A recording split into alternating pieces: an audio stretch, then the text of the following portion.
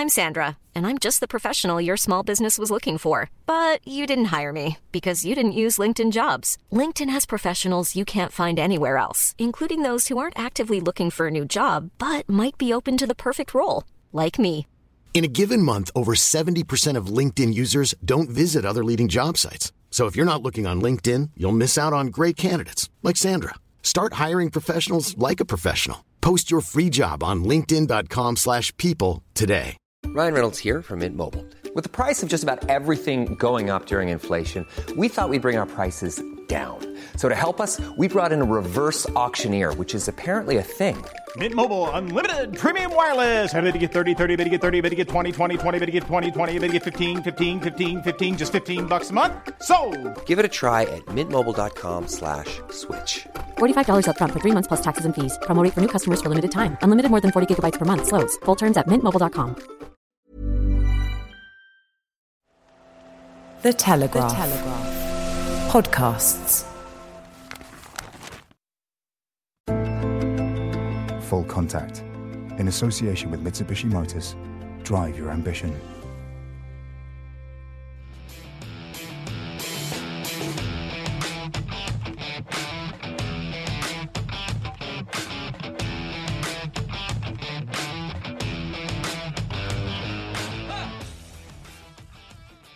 Hello and welcome to Brian Moore's Full Contact with the Telegraph and Mitsubishi Motors. Well, England are into the final of the inaugural Autumn Nations Cup after seeing off Wales in what was, frankly, a largely forgettable affair. Eddie Jones once again opted for the power game and ground down a resilient Welsh defence to get the victory. That sees their side into the final. Now, if you thought Saturday's affair was going to be a damp squib, Sunday's final could follow suit because it's emerged that most of the French top players will not be released by their clubs to take on England. They've named an inexperienced squad for Sunday's final. We'll be speaking to Thomas Castagnier, the former French international, about the state of French rugby and also about the tragic passing of his former teammate Christophe Dominici, who died last week, just aged 48. Newcastle Falcons are next to the only two sides with a 100% record left in the Gaelic Premiership after 2 weeks. The Falcons saw off Sale on Friday with a kick in added time. We're speaking to their head coach Dave Walder about the perfect start of the season and what it's like to go over 250 days without playing a competitive game. And we'll be taking a closer look at some of the work being done at grassroots level during the last 7 months as part of the Mitsubishi Volunteer Recognition Programme. This week, we'll be giving away 6 tickets to our volunteer for Sunday's Autumn Nations Cup final clash with France. And alongside me today is the former London Irish and England winger, star of Star Screen and Radio Now, Topsy Ojo. Wales 13, England 24. Another win, non-spectacular, but what do you make of that? Yeah, it was an interesting one, wasn't it, being down there, like watching it live. It was England doing what they've done over the course of this Autumn Nation Cup, which is kick very well, chase very well, have this very brutal defence and be an absolute menace at the breakdown. I thought at parts in the first half there were shades that England might open up a bit, but it didn't quite happen. Ultimately, they went back to tried and tested, squeezed Wales a bit, even when it looked like Wales might come into it a bit, and they did what they have done with this competition, which is effectively bully teams, pressure them, force mistakes, force turnovers, and ultimately win the game that way based off their defence. So they were also the recipients of a couple of dodgy... I like Poit. I think he's a decent referee. Everyone makes mistakes. But England were the beneficiaries of a couple of decisions they shouldn't have had, really. Yeah. I think they would have still won anyway.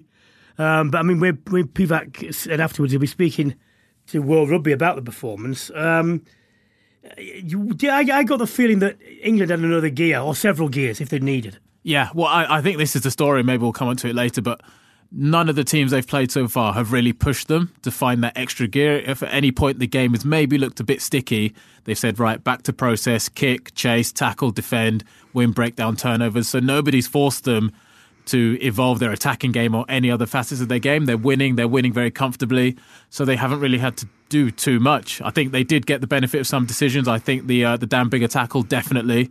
But like you say, I don't think it would have affected the result too much. I think England would have had too much to win that game. Ian McGeechan, and indeed I, have written before the Telegraph that the tactics used recently seem to us to reflect back to the way in which England got beaten up by South Africa, and the determination to signal to themselves and everyone else, look, whatever, this is not going to happen to us again. if you think you're going to beat us physically, that's not going to happen. But I was made the point that what I'd like to see them do is we can't just turn this on and off, in my opinion. Yes, make yourselves difficult to beat in terms of power and strength, but if you major just on that, then when you get beaten in that, you'll get beaten because you don't have the extra dimensions to overcome that. And one thing that can overcome brute power is pace and creativity. So I'd just like them to see when they've got the foot on the throat of teams, is to take that opportunity then to say, right, we can do other things as well. Yeah, I agree with you. I think that's what we'd all like to see. I mean, the South Africa one's interesting. I think Eddie would have taken a lot of lesson from that, and you can see mirrors of that in the way England are playing now. I guess what I would say is South Africa played that way throughout the tournament, and New Zealand beat them in game one by showing that you can attack against that style of play. If your attack is good, if you've got good shape, if you've got the skills, and I guess the temperament to want to play against that sort of defence, then you can cause it problems. I think, it would be great to see England, say, if they have the game won, 50, 60 minutes, just to take the opportunity to open up. I mean, this weekend, this is their last game of the year before Six Nations. So if the game is wrapped up, take the opportunity to be a bit carefree in that last 20 minutes, to evolve your gameplay, to try a few things with little consequence, knowing that at some stage somebody will match them for power. Yeah. And then, as we probably saw in that final, right, the game plan that they did against New Zealand wasn't working. Was there a clear plan B? There probably wasn't. And that might happen come the next Six Nations. So you've got this last game to kind of develop something different. For Wales, a bit more encouragement in the sense that I think this was the first in several games where I saw the old commitment that Wales used to have in defence, definitely there, and they held England, but didn't see much else. I mean, that is something to build on. But I wonder if you can see any other rays of hope for Wayne Pivac at the moment. Aside from that, no, I think it's very tough for them. We know they're evolving, and you kind of have to take small wins. I think defence was one of them, definitely early on. They were making some big hits. I was really pleased for Johnny Williams. I think former teammate, given the year he's had, he pretty much led that defence in that 12 shirt. Some really big hits. I think he ticked off Mako and Billy, and he scored the try as well, which kind of gave Wales that little self-belief that they've not really had. I think after this weekend, you would hope for an improved performance, but it's back to the drawing board. I think they need to find the squad and the combinations that are going to take them forward for the long term. I think with Wayne Pivac coming in with a lot of the old guard and a lot of the new guard, it's getting that balance of who can I mould into my style of play, because the guys he has at the moment are so used to Gatland and so used to winning that way. So it's very difficult for a coach to come in and change things and say, right, I know you were successful this way, but this is my philosophy. I mean, to be fair to them, they've had a whole change in personnel in the background. And then you've got decisions to make, like Alan Wynne-Jones is not going to make the next World Cup. A hugely significant figure. At what point do you say, thanks, Alan Wynne? With all these things. And then you've got a raft, as you say, you've got a raft of players who are just on that side. Tipuric is one. I mean, Tipuric is a great player. You've got to decide, well, is he there? Is he not for the future? And these are not easy decisions. People have found that. And the unfortunate thing for Wales is they've got a raft of them to make. It's not just one or two. Yeah, this is very difficult. This is not good succession planning, by the way, because this is what shouldn't happen. No, I mean, and these are the uncomfortable conversation and thoughts that Pivac's going to have. Even speaking about Johnny Williams, he's got John Davis to come back in. Does John Davis come back in because he is John Davis, or has Johnny Williams done enough now to say, actually, no, I'm the future 12 in the Wales shirt? Yep. Same with young James Botham and Wainwright. We've got good young back rowers, but they've got Tipuric and Navidi as well. So those are the sort of conversations. It's a balance between not letting all that experience go, but working out a smooth transition so that we're talking World Cup 2023 and beyond. These guys are battle hardened and ready.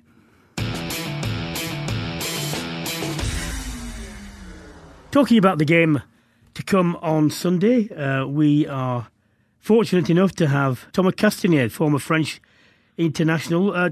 Thomas, hello. Bonjour. Bonjour. Now look, the fact that the side to face England is going to be very inexperienced a lot of second string. No, Dupont, Olivon, Vakatawa, they're not going to be there. This is not a straightforward thing, is it? Because before this series of games, I think I'm right in saying that Bernard Laporte wanted, the Federation wanted 6 games. The clubs offered 5. They came to a compromise that they could have them, but they could only play in 3 of the games. And now, had they played it, would have been the 4th one. So there are allegations of bad faith, both sides pointing fingers at each other. Who do you think is at fault here?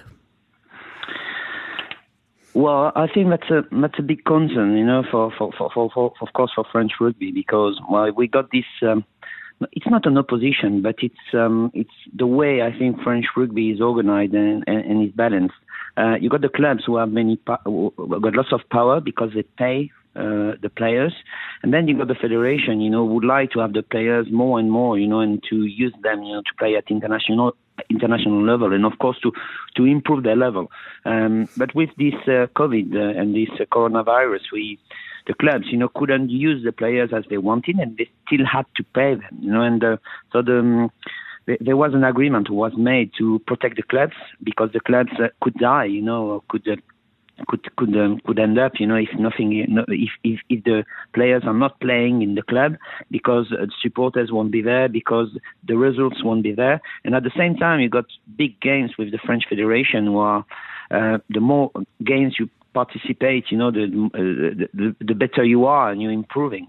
But I think the federation, has used the players and has considered that there were a certain amount of games who could be played, and the club didn't want, all these games to be played. So they had only an agreement, on less games for the federation. Mm. And in the end, we arrive at this crazy situation where the best players cannot play against the best team in the tournament. So that's a bit strange. Yeah, because I would say people saying, look, it's a one-off series. They're saying that's not a good attitude to take to potential broadcasters and sponsors, that you want to come on later. Yeah, but everyone knew that, from the start, and everyone knew what was the rules, used by the French, by the French Federation with the clubs, and that was an agreement. The biggest difference you have in English rugby, and I think you are close to our type of organization, is you own Twickenham, and when you make games at Twickenham, I think you make much more money than what we do in French rugby, and that's why the Federation has got so much power. Mm-hmm. In France, that's not the same, So I think the clubs are more powerful, and they, the Federation, they have to balance and to organize themselves, to have the players. So I think the stupidity is to have club games at the same time as international games. And as long as we don't solve that, there will be issues all the time. Look, it's been a while since we've spoken to anyone connected with the French side. What have you made over the past year of what people are calling it a resurgence? How close are they to being a very good team, the French? I never thought that we were going to come back so quickly. We're not back, to the highest level, but I think now when teams are playing against France, they got some fears, and I'm pretty sure that the French team now is back, into a great level. But the most important thing is we are back with a certain philosophy. We've got some style. We've got the intensity, for the highest level. And I think the coaching staff with Fabien Galtier, Raphaël Ibanez, by bringing Sean Edwards, with a massive organization in defense, they brought a different view, on how rugby has to be played. And I'm really convinced that we are really on the right way, and maybe we are in advance, on what we want to create. And we had so many bad years in the last 10 years that now I think this is the time with with quality players too, and numbers of players who can play for the French team. I think there's something to do, definitely. Thomas, just one last question. Obviously, we're watching a lot of French rugby now. I'm really impressed with how they're going. What chances do you give them for 2023? You'll be the home team. You'll have the home crowds behind you as well, hopefully a COVID-free time when fans will be swarming all the stadiums.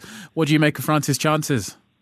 I think if the French team can play against the best teams like New Zealand, England, Australia, South Africa, if they can play a lot of games, at the highest level, then they will be able able to claim something for the World Cup, and results, will be really important, and to have like not only one result, but to have like a series of wins, is very important.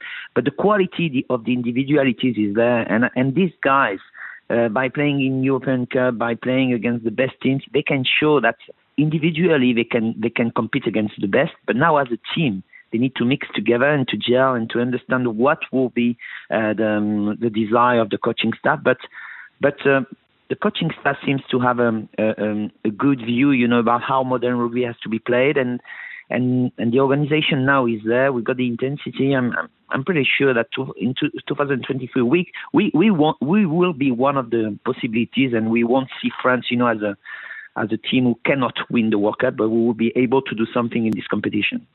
Finally, Tom, I looked at the awful news that shocked not just French rugby, but world rugby, the sudden passing of your former international teammate, Christophe Dominici. Now, the circumstances are not good round this. He's not being talked about, but not awful. So I'd like you to comment, if you would, on the positives of the man, what you remember him as a man, as a player. He was not only a player and someone who I played with. He was a friend, and I would always remember, first of all, the first time he was not selected, but when he came for training with the French team, we were going on a small island, in front of Toulon on a boat, and so he was someone who didn't talk so much, but he was so intense, and so he had so much desire. His leadership was strong, and games after games, he showed what kind of player he was and the character he had. I would always remember, the time we spent together, in the rooms before the games, with all his determination and how. He was convinced, that we were going to win, and how much he brought to the team. It's a massive loss for the family of French rugby and family of world rugby, because there was only one Dominici, and it's hard to believe that we have lost someone like him, and we are so depressed, by this news. Thomas, thank you very much for your comments on Christophe, and indeed on French rugby. Take care of yourself. Have a good Christmas. Yeah, à bientôt. Bye-bye. À bientôt. Topsy, this row about who is or isn't playing, I understand both sides of this argument. The club's saying, look, we had an agreement and you broke it because you arranged the Welsh fixture and you then played a full-strength thing. You didn't need to, etc. But my point is this: in COVID times, this tournament was thrown together with a background of desperation because you had to get something in there. You had to get some broadcast money. Otherwise, all the federations, all the unions were going to lose even more money. Now, to say to a potential sponsor, the actual sponsor, Amazon, and then by extension to other sponsors, we'll give you a property and then it'll be devalued because we've got an internal row which we can't control. That's not a good thing. And I just think on this occasion, the French clubs, because they've not got crowds anyway, could have just said, look, all right, for the sake of this tournament, for getting it through and having some authenticity, we'll let you break this agreement. But, this is the last, you remember this and we want to mark it down. But the whole thing to me has gone by the board almost. Yeah, it's a real shame because I didn't realise that the warm-up game counted as well. So obviously the game finished at the weekend. I thought, right, brilliant. Dupont will be back in. Untamak, Ramos, all these guys for a big final. We're actually in for a showpiece. Lo and behold, actually the agreement extends. So maybe from the French Federation's point of view, they maybe shouldn't have wasted them in that first game. So now Amazon don't have their star team that they would like to have seen. But again, given the times we're in at the moment, you'd like to think people could have got around the table, discussed it, said, look, this is for the good of French rugby as a whole. It's a one-off situation. Everybody's adapting. Let's make the best decision for both club and country. Ultimately, this infighting has led to the situation we have now, whereby France are going to send a good team, but an understrength team, not a first team, to Twickenham, trying to win a trophy. And we think of where France have progressed over the last year. How good would this have been if they could have rolled up to Twickenham on Sunday and won and beaten England? What statement does that give them going forward? So Messi, unfortunately, we don't have that first team, but I know that whichever French team turns up will be 100% committed. Well, and I always take this point. People talking about, we haven't got the players. Players get better playing international rugby. They don't get worse. It's arguable. Well, to me, no. It's unarguable that international rugby is harder than club rugby. Certainly, not necessarily physically sometimes, but with all that's involved, the pace, the reaction times, just the different settings. And the more players play for the country, the better they get when they go home. Absolutely. You're only going to improve dealing with those pressures, maybe more pressure in a smaller time frame. So it just puts your decision-making under pressure, and you can't say that that's not a bad thing for a player looking to develop, looking to improve, looking to take what he's learnt back to his clubs to make himself better all around. It's a win-win situation. So to almost deny players that opportunity, again, to go and test themselves against the second-best team in the world, it's an opportunity missed. I guess the good thing is that it will help France in terms of depth, in terms of new players now. Here we go. Here's England at Twickenham. You couldn't ask for a tougher game right now in the world. Let's see what you're made of. Full Contact, in association with Mitsubishi Motors. Everyone's ambitions are different. You can climb to the top, or you could take on uphill battles of a different kind. You can explore for hundreds of miles, or you could begin a bigger journey. You can make time fly, or you could make it stand still. The Mitsubishi SUV range. Drive your ambition. In partnership with England Rugby, Mitsubishi Motors runs a volunteer recognition programme to provide the rugby community with opportunities to recognise and reward the volunteers who are the heartbeat of the game. Throughout the autumn, in association with Mitsubishi, I will be chatting with a selection of rugby volunteers to hear their stories and shine a light on the brilliant work they've done during these most challenging of times. And my guests for the sixth instalment are Josh Forrester-Rodway and Nicky Savory from Chosen Hill RFC. Josh, you started the Bic for Bob head shaving challenge to commemorate Bob Savory, a club legend at Chosen Hill, who sadly lost his life to COVID. Can you tell me a bit more about Bob and why you chose to commemorate him? Well, he was just like a huge sort of like person in like, not only like for like us as a club, it was us as like a community really. Because he was just a man that got on with everyone, and like he never had a bad word to say about anyone. So he thought for all he's done, it's not much that he can give back to sort of like celebrate his life in a way. Yeah, fair enough. I mean, but why head shaving as a method of fundraising? I'm not sure, because it was just like it was just like a thing at the time. It was just like shave your head. Like it was just obviously couldn't have a haircut anyway, so just shave it off. Is it true that Bob's daughter Nikki agreed to have her head shaved? She raised 10 grand. I think it was about 16. Oh my word, 16 grand. And what's it meant to you and the club to have raised such a large sum in his memory? I haven't got my head around it really. It's just more of a thing of what I've helped out with. I know they've obviously used that for, I don't know, but I know he'll use it well. Well, look, I mean, it's been a tremendous initiative. It's going to help all sorts of people.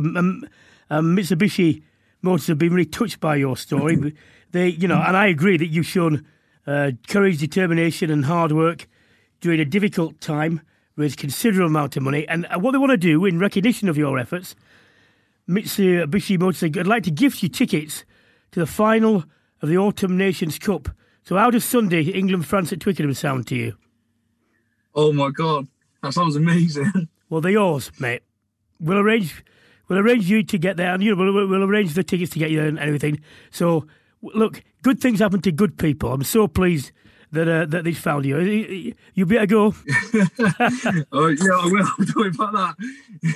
All right, mate. Look, it's not always easy to react to these, but this is what you get if you volunteer. Sometimes people understand, and Mitsubishi Motors have seen yours, and we are very impressed. So thank you very much. Just to chip in from me, we as a family can't express our gratitude enough for Fridge. He was, and I will say this, I'll say it to his face.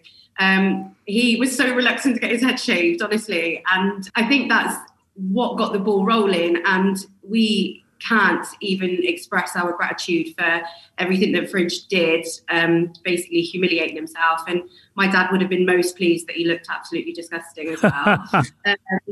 So, we just wanted to express our gratitude for that. And in terms of the Cheltenham and Gloucester Hospitals charity, we've received notification that the money has directly gone into the staff.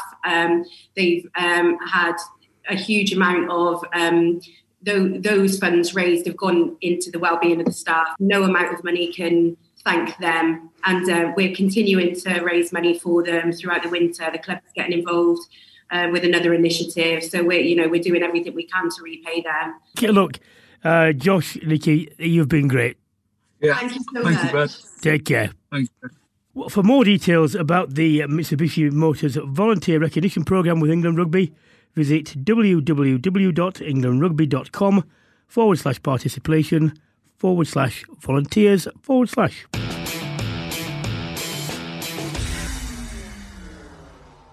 Let's turn to the newly started Gallagher Premiership. You were at Brentford Community Stadium. It's not very imaginative title, but London Irish, it's a new stadium. What's it like? It's brilliant. It is really good. Like, especially after yesterday. So having been there a few times to see it when it was open and to see the facilities and everything, to have been there yesterday for a live game. I mean, I know the very first time I went, I tried to picture what it would look like, fans in the building and how good it would be and kind of that atmosphere and buzz. There was a small sense of that yesterday in terms of there being an actual Premiership game there, the first one.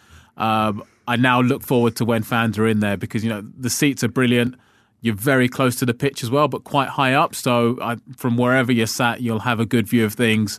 It could get quite hostile in there, I think. Well, for those of you who don't necessarily know where this is, if you come on into London on the M4 and you get to the elevated section, do you remember where the old Lucasade advert used to be on the side of the building? If you look right and look down, it's in a patch of ground which I wouldn't have thought was big enough. But it's a fantastic stadium. That's where you can see it from the road. And it's going to be good for the London Irish fans to get. No, there's nothing wrong with Reading itself. It's just a long way from London. Yeah, it's more just accessibility. I think more than anything. Reading was brilliant for us, but it did feel like you were travelling out. This one being so close to the centre of London, tube stations all around it, M4 right behind you as well. There's almost no excuse not to come down and come take a game in. So really pleased that it kicked off well yesterday. We'll see what the future holds from there. Well, good win against Leicester. I mean, what would be a successful season for Irish? Staying up. Ultimately, look, that is the ultimate thing. I'd say bottom prize, staying up. A successful season would probably be Champions Cup rugby. Mm-hmm. I think finishing in the top 6, that would make a huge statement of the club moving forward. It would bring top-class European rugby back into central London as well. And it would be a great advertisement for the club as well. Look what we're building. Look at the stadium facilities, players, tournaments. It would massively help the club grow. I'd be interested in your view on this. Without crowds to compensate for moments. See, I've had this thing for a long time, and no one listens. But I've said, look, when you're broadcasting, there's always something taking your attention. You're always analysing. I said, you go and sit in the crowd as a member of the crowd without a ref link, and see how much the game stops when there's nothing going on and you're waiting for scrums to form, for line-outs to form, for this to happen, the other. And I said, until you do that, you don't understand what the actual experience is for spectators. And it stops far too much. Because when you're involved in the broadcast, there's always things going on, so your attention is always there. To me, the COVID situation has brought it home starkly when you haven't got crowds to compensate in the background as to what does and doesn't work in rugby. And there's certain things that do, things that don't. And one of the things for me is the avoidable breaks, the discussions before lineouts, discussions before scrums and so on, which leave people completely cold. Yeah, I would agree with you that there's definitely moments in the game where it can be sped up, and the amount of time lost to reset scrums, reset lineouts. I mean, I guess it is more noticeable now. When you're in the media and you're working or you're broadcasting, you're talking about something that's happened, you're looking at replays, you're discussing tactics and what might happen. If you're sat in the crowd, you're just watching. And normally you're talking to someone, but actually you're just watching and nothing's happening. Everyone's at home at the minute, kind of waiting, saying, right, when is play going to resume? So I think there's merit on looking at ways in which we can speed up the game. I mean, I know the referees are trying to stop the clock now a bit more, but it's... The problem with stopping the clock, Topsy, is that people think, well, it doesn't matter because we'll make the time up. But as a watcher, nothing's happening. It's the same time. Yeah, it's the same time. So things like that. I mean, there's one thing maybe I'm enjoying about the women's game at the minute in terms of free kicks for knock-ons. So it's fast. The game keeps flowing. It's quite continuous, quite high-paced. Maybe there's an idea there. I don't know. Well, let's talk to someone who has also made a very successful start in this Gallagher Premiership. Pleased to say I was able to speak to Dave Walder, the Newcastle Falcons head coach. Hello, Dave. Hi there, how are you doing? Not too bad. How's Dino? Yeah, he's all right, thanks, all right, hobbling away. Good man. Does he still look scruffy in anything that he wears? Oh, he scrubs up all right, doesn't he? Yeah. You've got to be careful what I say. You've got to be careful what I say. He's not too fussed, is he, really? Look, you went over 250 days without a competitive game. Yeah. How was that, first of all? And how is it that you've managed to get 2 wins out of 2? What's the secret? Yeah, well, I wish I knew. I think to answer the first question, we didn't really know when, like a lot of things, when the world was going to start up again. And I mean the rugby world, not the world in general, because obviously that's still in slow motion / on hold. I think from our side of it, initially when the season finished, and it was a couple of weeks before it was confirmed that we were promoted. So then we had the excitement of looking forward to a Premiership season, albeit not sure when it was going to begin. And then the first we heard was that they were going to scrap last season in the Premiership. This year's Premiership is going to start in August. So we probably had a month where we weren't training because everyone was furloughed and we were away and everyone was in lockdown. But you had the excitement of a bit of light at the end of the tunnel. And after about a month, it became clear that wasn't going to be the case. And then it became a case of it was indefinitely. So I think a lot of lads lost their way a little bit and lost a bit of focus inevitably. We then started back in once the Premiership season was resumed. We started our stage 1 training. But again, it wasn't confirmed until a couple of weeks after. The long and short, I'm sort of long-winded story. We didn't really know what was going on, so we took a best guess that our season would start around the middle of November, and then that eventually got confirmed. So we worked back from there to try and give the lads, I guess, 8 weeks of decent work heading into it. The 2 games we played against Ely, the first one away and the second one at home, were vital in terms of giving the boys a little bit of a hit out. But even then, we were a bit unsure of how things were going to go. And then I think we've just sort of hit the ground probably a little bit faster than we maybe thought we would. What's a realistic target for this year? Good question. I think we've looked at our squad and we've looked at. There's 2 ways that you can look at it. You can go, well, everyone else is battle hardened, etc., and everyone else got a bit more money than us and slightly larger squads. But we've viewed it that because everyone's played a lot of rugby with smaller squads with the international calendar being extended, we should hopefully be able to keep the majority of our lads together. And if we can do that, we're pretty confident that we can sort of try and get 8th, 9th in the league. I think anything higher than that's a bonus in your first year back from the Championship. And I think that's probably where we got our sights set. Well, Dave, 2 wins out of 2. You now head to last year's beaten finalist Wasps. So what have you got planned for that? Are feet firmly off the ground, expecting them to bounce back after their loss as well? Or you think you're feeling confident going down there? I mean, I think, as you said, they're the beaten finalists, and they're probably one referee call away from maybe winning it. And I think they had momentum at the end of the season. We sort of looked at our first 3 fixtures, and we said we'll know far more where we're at after the 3 of them. So we played 3 of the top 5 sides, 2 of them away from home. So we said we'll know a lot more. The first 2 have provided their own different tests. Wasps are an exciting group, and what Lee Blackett's done there has been brilliant. They play a great style of rugby. They've got a lot of ball players in their back line to move the ball, and they've got some outstanding finishers out wide. So, you know, they'll play a game that will challenge us from our side of it. I think we've ground out a couple of wins in terms of a certain style. From my side, it would be nice to see us playing a little bit more rugby, whilst still having one eye on the pragmatic side of the game, and ultimately go down there with not a lot to lose. We're the team that's come up from last year and playing against the team that got beaten in the final, and I say we're probably 2 minutes away from winning it. Dave, we don't speak enough to people from Newcastle, so thank you very much for coming on and speaking to us. Hope to speak to you again soon. Yeah, great. Thanks for the time. Thanks for your time.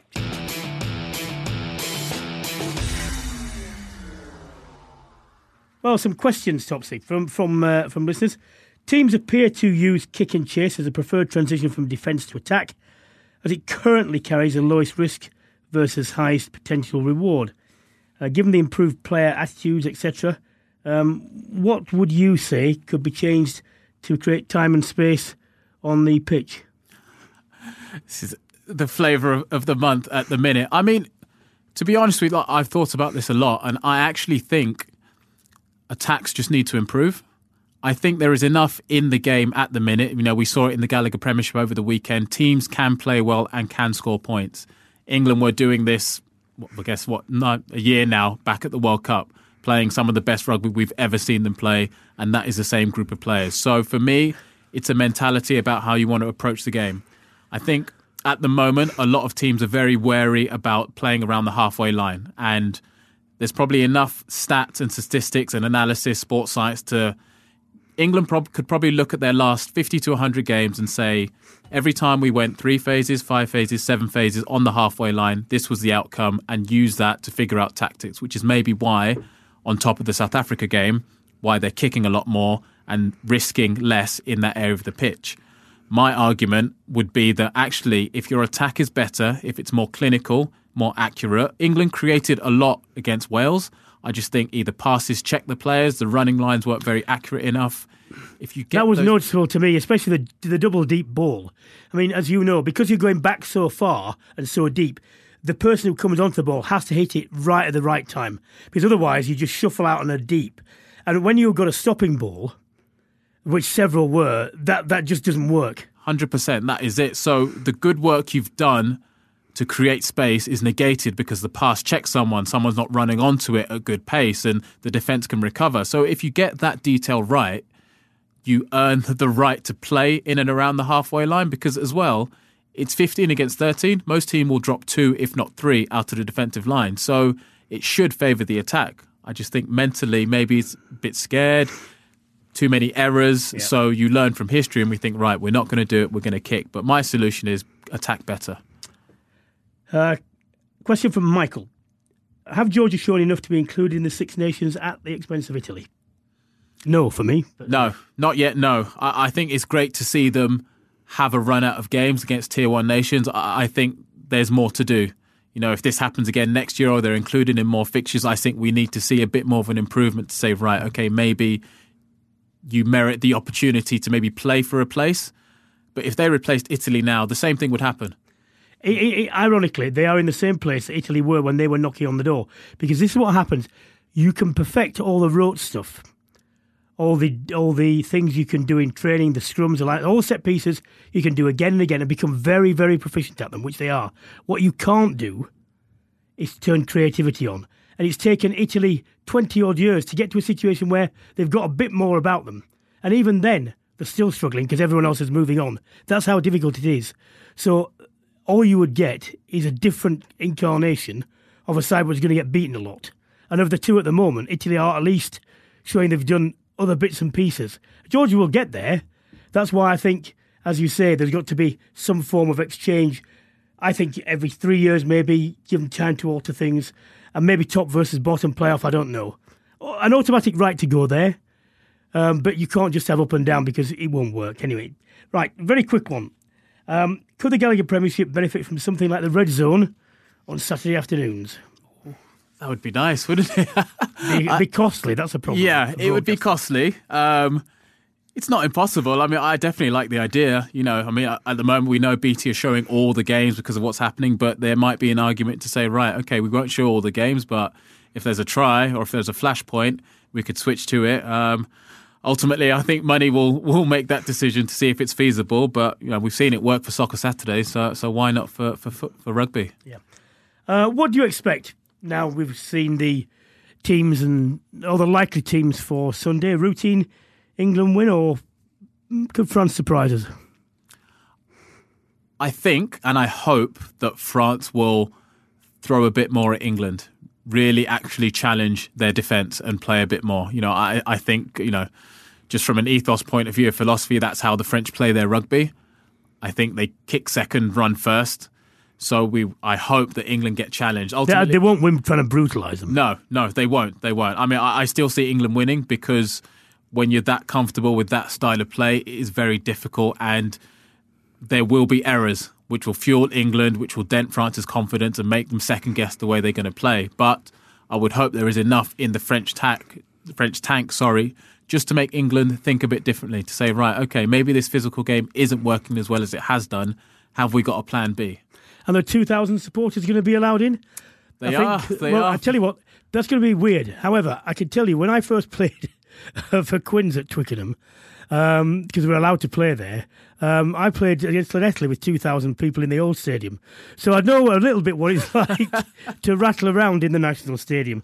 It's not going to be anything that they're not now used to. So good luck to the people. Good luck to our volunteers who went there. Good luck to both teams on Saturday. Obviously being English, we hope to be reporting an English win when we come back.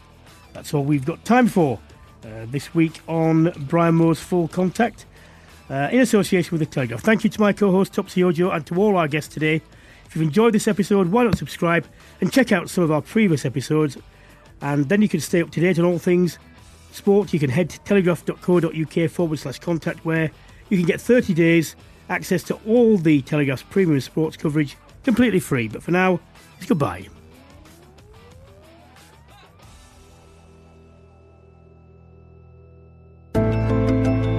Full Contact, in association with Mitsubishi Motors. Drive your ambition.